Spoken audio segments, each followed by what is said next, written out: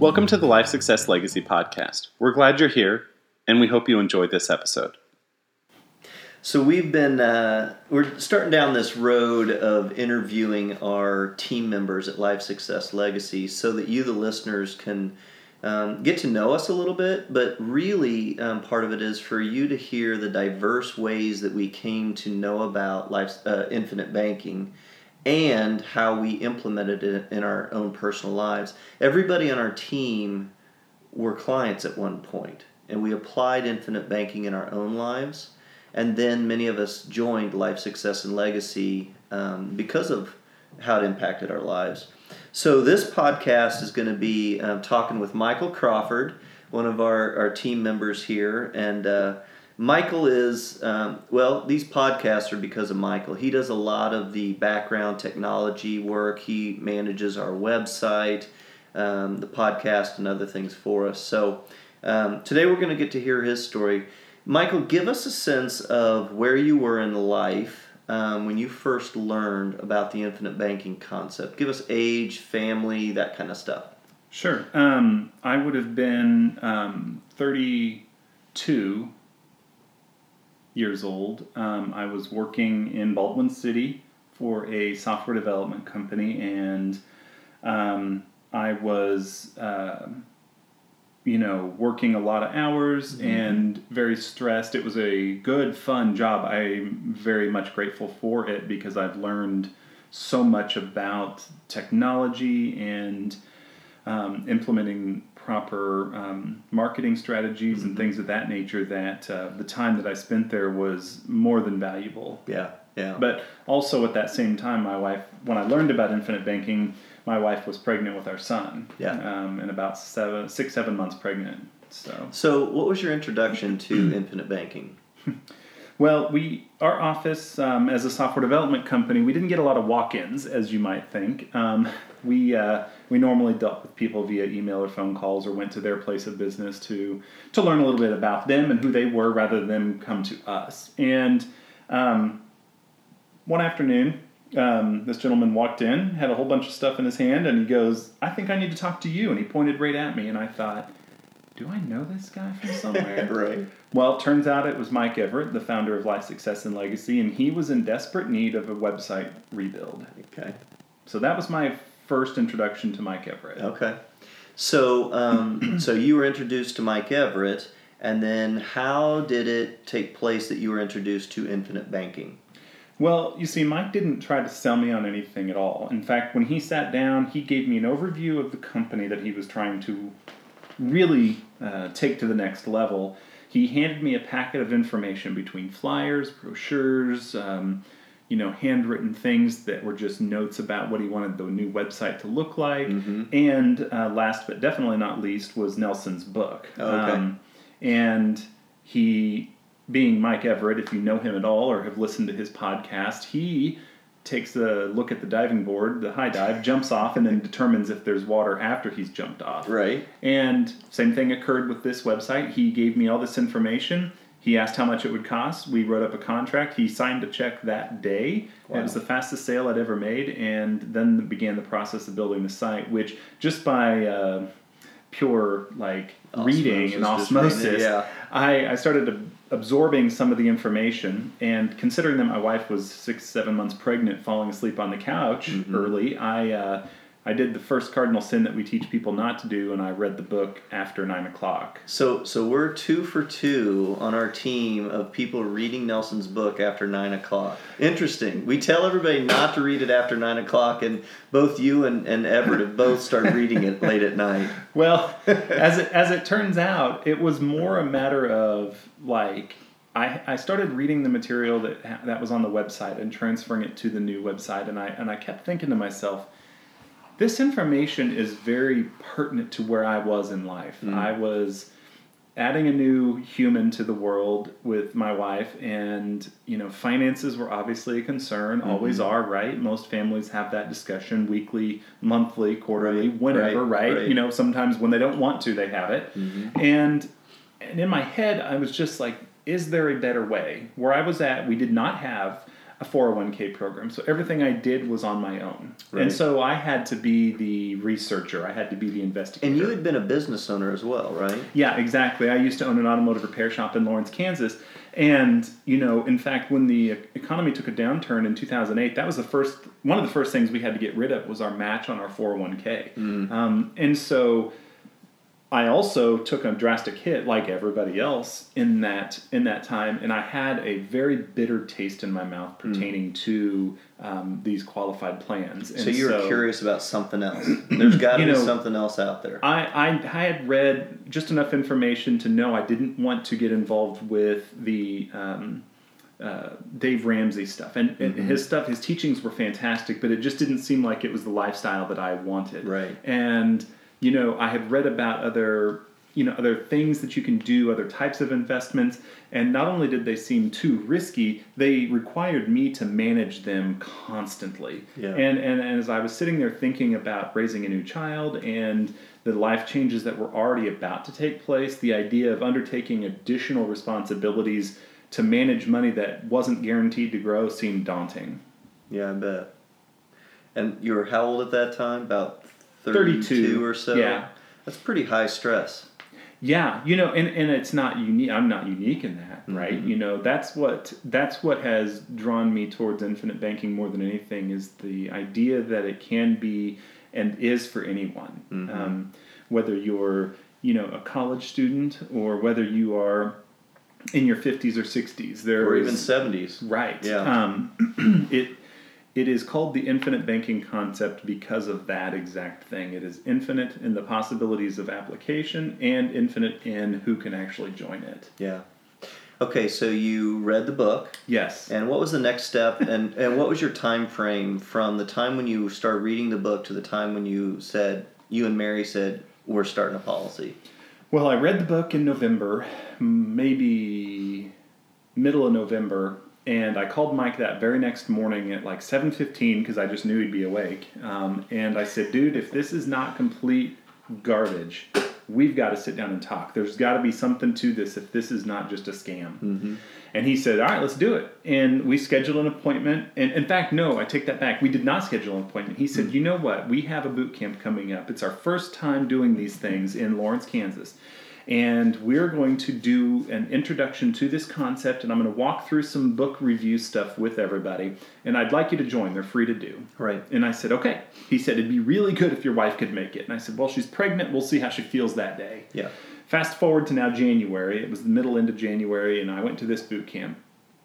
And I took 3 full pages of notes that day. I went home, and my wife was convinced that they had served a Kool-Aid at the event and that I had now joined a cult. Right. And that being said, she shut me up after about 10 minutes of talking and said, I'm not interested in hearing about this right now. We're trying to have a child. Yeah. And I thought, okay, well, that may be that. I couldn't let it die, though. I was becoming a little disgruntled in my job just because of the time investment more than anything and the fear that that would continue when my child arrived. And I didn't want to feel like I missed out on his infancy. And so the more I contemplated that, I was like, I've got to find a plan and things have got to start coming together. So like Mike Everett, this was not only in your brain thinking about you personally, how to manage your money, how to finance things in your life. You were also looking at the potential of it being a career change. Yeah, and for more than any reason, it was the word hope. I wrote it down, and I think I still have those notes. I wrote the word hope down at least 7 times that day at that first boot camp. And that was something that we lacked, was the hope that there was something out there that could work, or the hope that our finances would not be the topic of an argument every now and then, especially now you're bringing a kid around, you've got more expenses and hospital bills and doctor bills and this, that, or the other. So yeah, absolutely. It was sort of a mind shift where I had to make a decision whether or not I wanted to continue down the path I was on or find something that would fulfill me more. That's awesome. Yeah. So you came to a boot camp. I did. Yeah. And then what happened after that? Well, like I said, I went home. Wife shut me up after a few minutes. I said, okay, well then if you won't go or listen to that, let's have Mike come over and do a presentation for us, because he had offered to do that. Well, it scared the living crap out of her. To be real honest, it was so intense, and she was so stressed anyway with being pregnant, it freaked her out. But she knew that there was something to it if I was really that into it, that I was continually bringing it up. And she trusts me, but also she knows that I wouldn't have ever put us in a position of high risk or, completely turning our world upside down if I didn't have to. Mm-hmm. And so Mike said, okay, well, that didn't work out as well. Let's come to this next boot camp. It was March 5th or something like that. Mm-hmm. And so at 8.5 months, virtually 8 months pregnant, a little over 8 months pregnant, she comes to this boot camp with me. And there was 10 people there, I think. Yeah, and I remember it so clearly, because I've known Mary for years when she was in high school. Exactly. And I remember just seeing her. She was so pregnant. Yes. Yeah. And, well, long story short, she got interested in it because she realized that there was something to it. She felt very comfortable with you, Chris, mm-hmm. and she became more comfortable with Mike as that boot camp went along, because she saw the event. And I think for her, seeing other people there and hearing some other people's stories associated with it, and even hearing yours and Mike's in a different light than just sitting in our living room, really made a point to her. It was just a very few short days later that our son was born, and we decided to go ahead and get this thing started. Yeah. So Milo's born. How did you start with policies? Mary and I both did a policy on each other, or on ourselves. We did a $5,000 annual premium policy on the both of us. Mm-hmm. And we drew up a plan with you guys and the software that we had available, and without changing our cash flow, mm-hmm. We found out that we could be debt free in about 8 years. Okay, so how long ago was that? 3 policy years. 3 policy years. Yeah, so a little over 2 years ago. Okay. So a little over 2 years ago, can you give us just a real quick update on, you mentioned hope.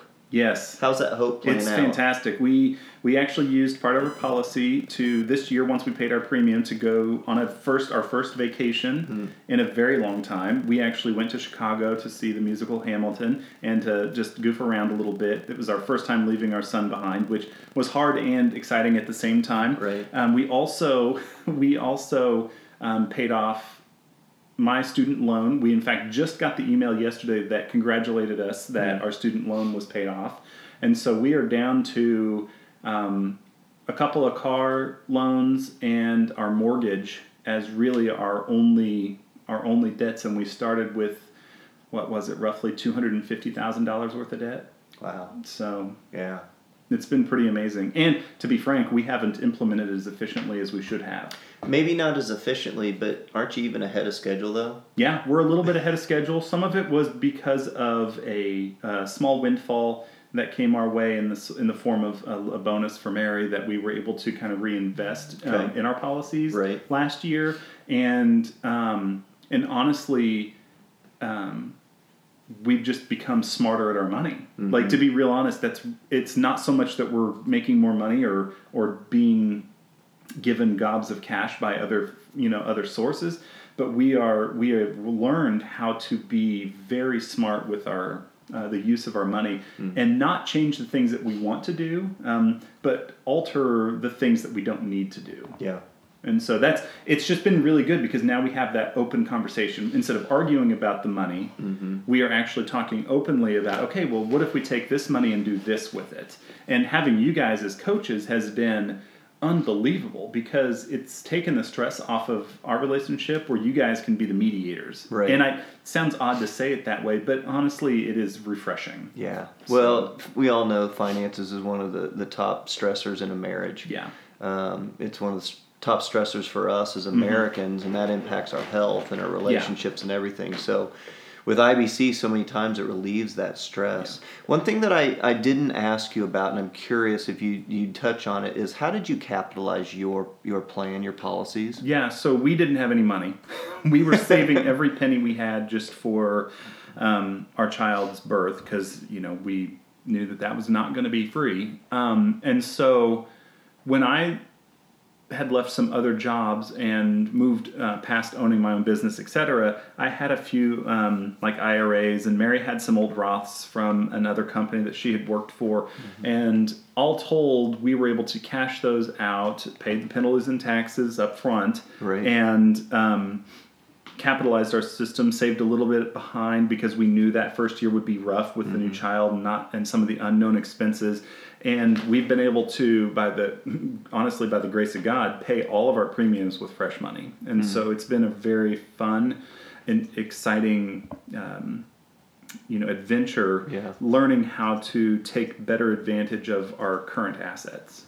It's a great story. What I love, I wish we had a camera right now that people could be seeing, because sitting here between us. Yep. Is a brand new policy that you just received. I did. Tell the audience real quick as we wrap up. Yep. What is this policy? Well, this is a policy for our son Milo. Yeah. And it's pretty exciting to get him started on something that will forever change his life. He'll never change his lives. We think about Nelson's number one principle: think long term. Mm-hmm. And for us as guys, so often we think about our families, our kids, those kinds of things, and that's exactly what you're doing. You got a policy on your son. Well, and what I was going to say is he'll never have to borrow money from an institution. Yeah. He'll never know the fear of not being able to make a payment, or and it's not for the fact that I'm a wealthy person. But by taking advantage of something that has been in place for 250 plus years and utilizing it for our benefit will forever change his and our lives. Yeah. So thanks for sharing your story. Thanks for sharing your heart. Michael Crawford, you are a blessing to this organization and just as a friend. So thanks, Chris. Appreciate that. To our listeners, thanks again for joining us on these podcasts. You are getting a sense of who we are. We are a heart-driven organization. We love helping people. Please check out our website at lifesuccesslegacy.com, which Mike Crawford, that you got to hear today, he is the man who makes that thing happen. And if you have not read Nelson Nash's book, get a copy of it and read it. Again, don't read it after 9 o'clock like all of us did. Thanks again for joining us.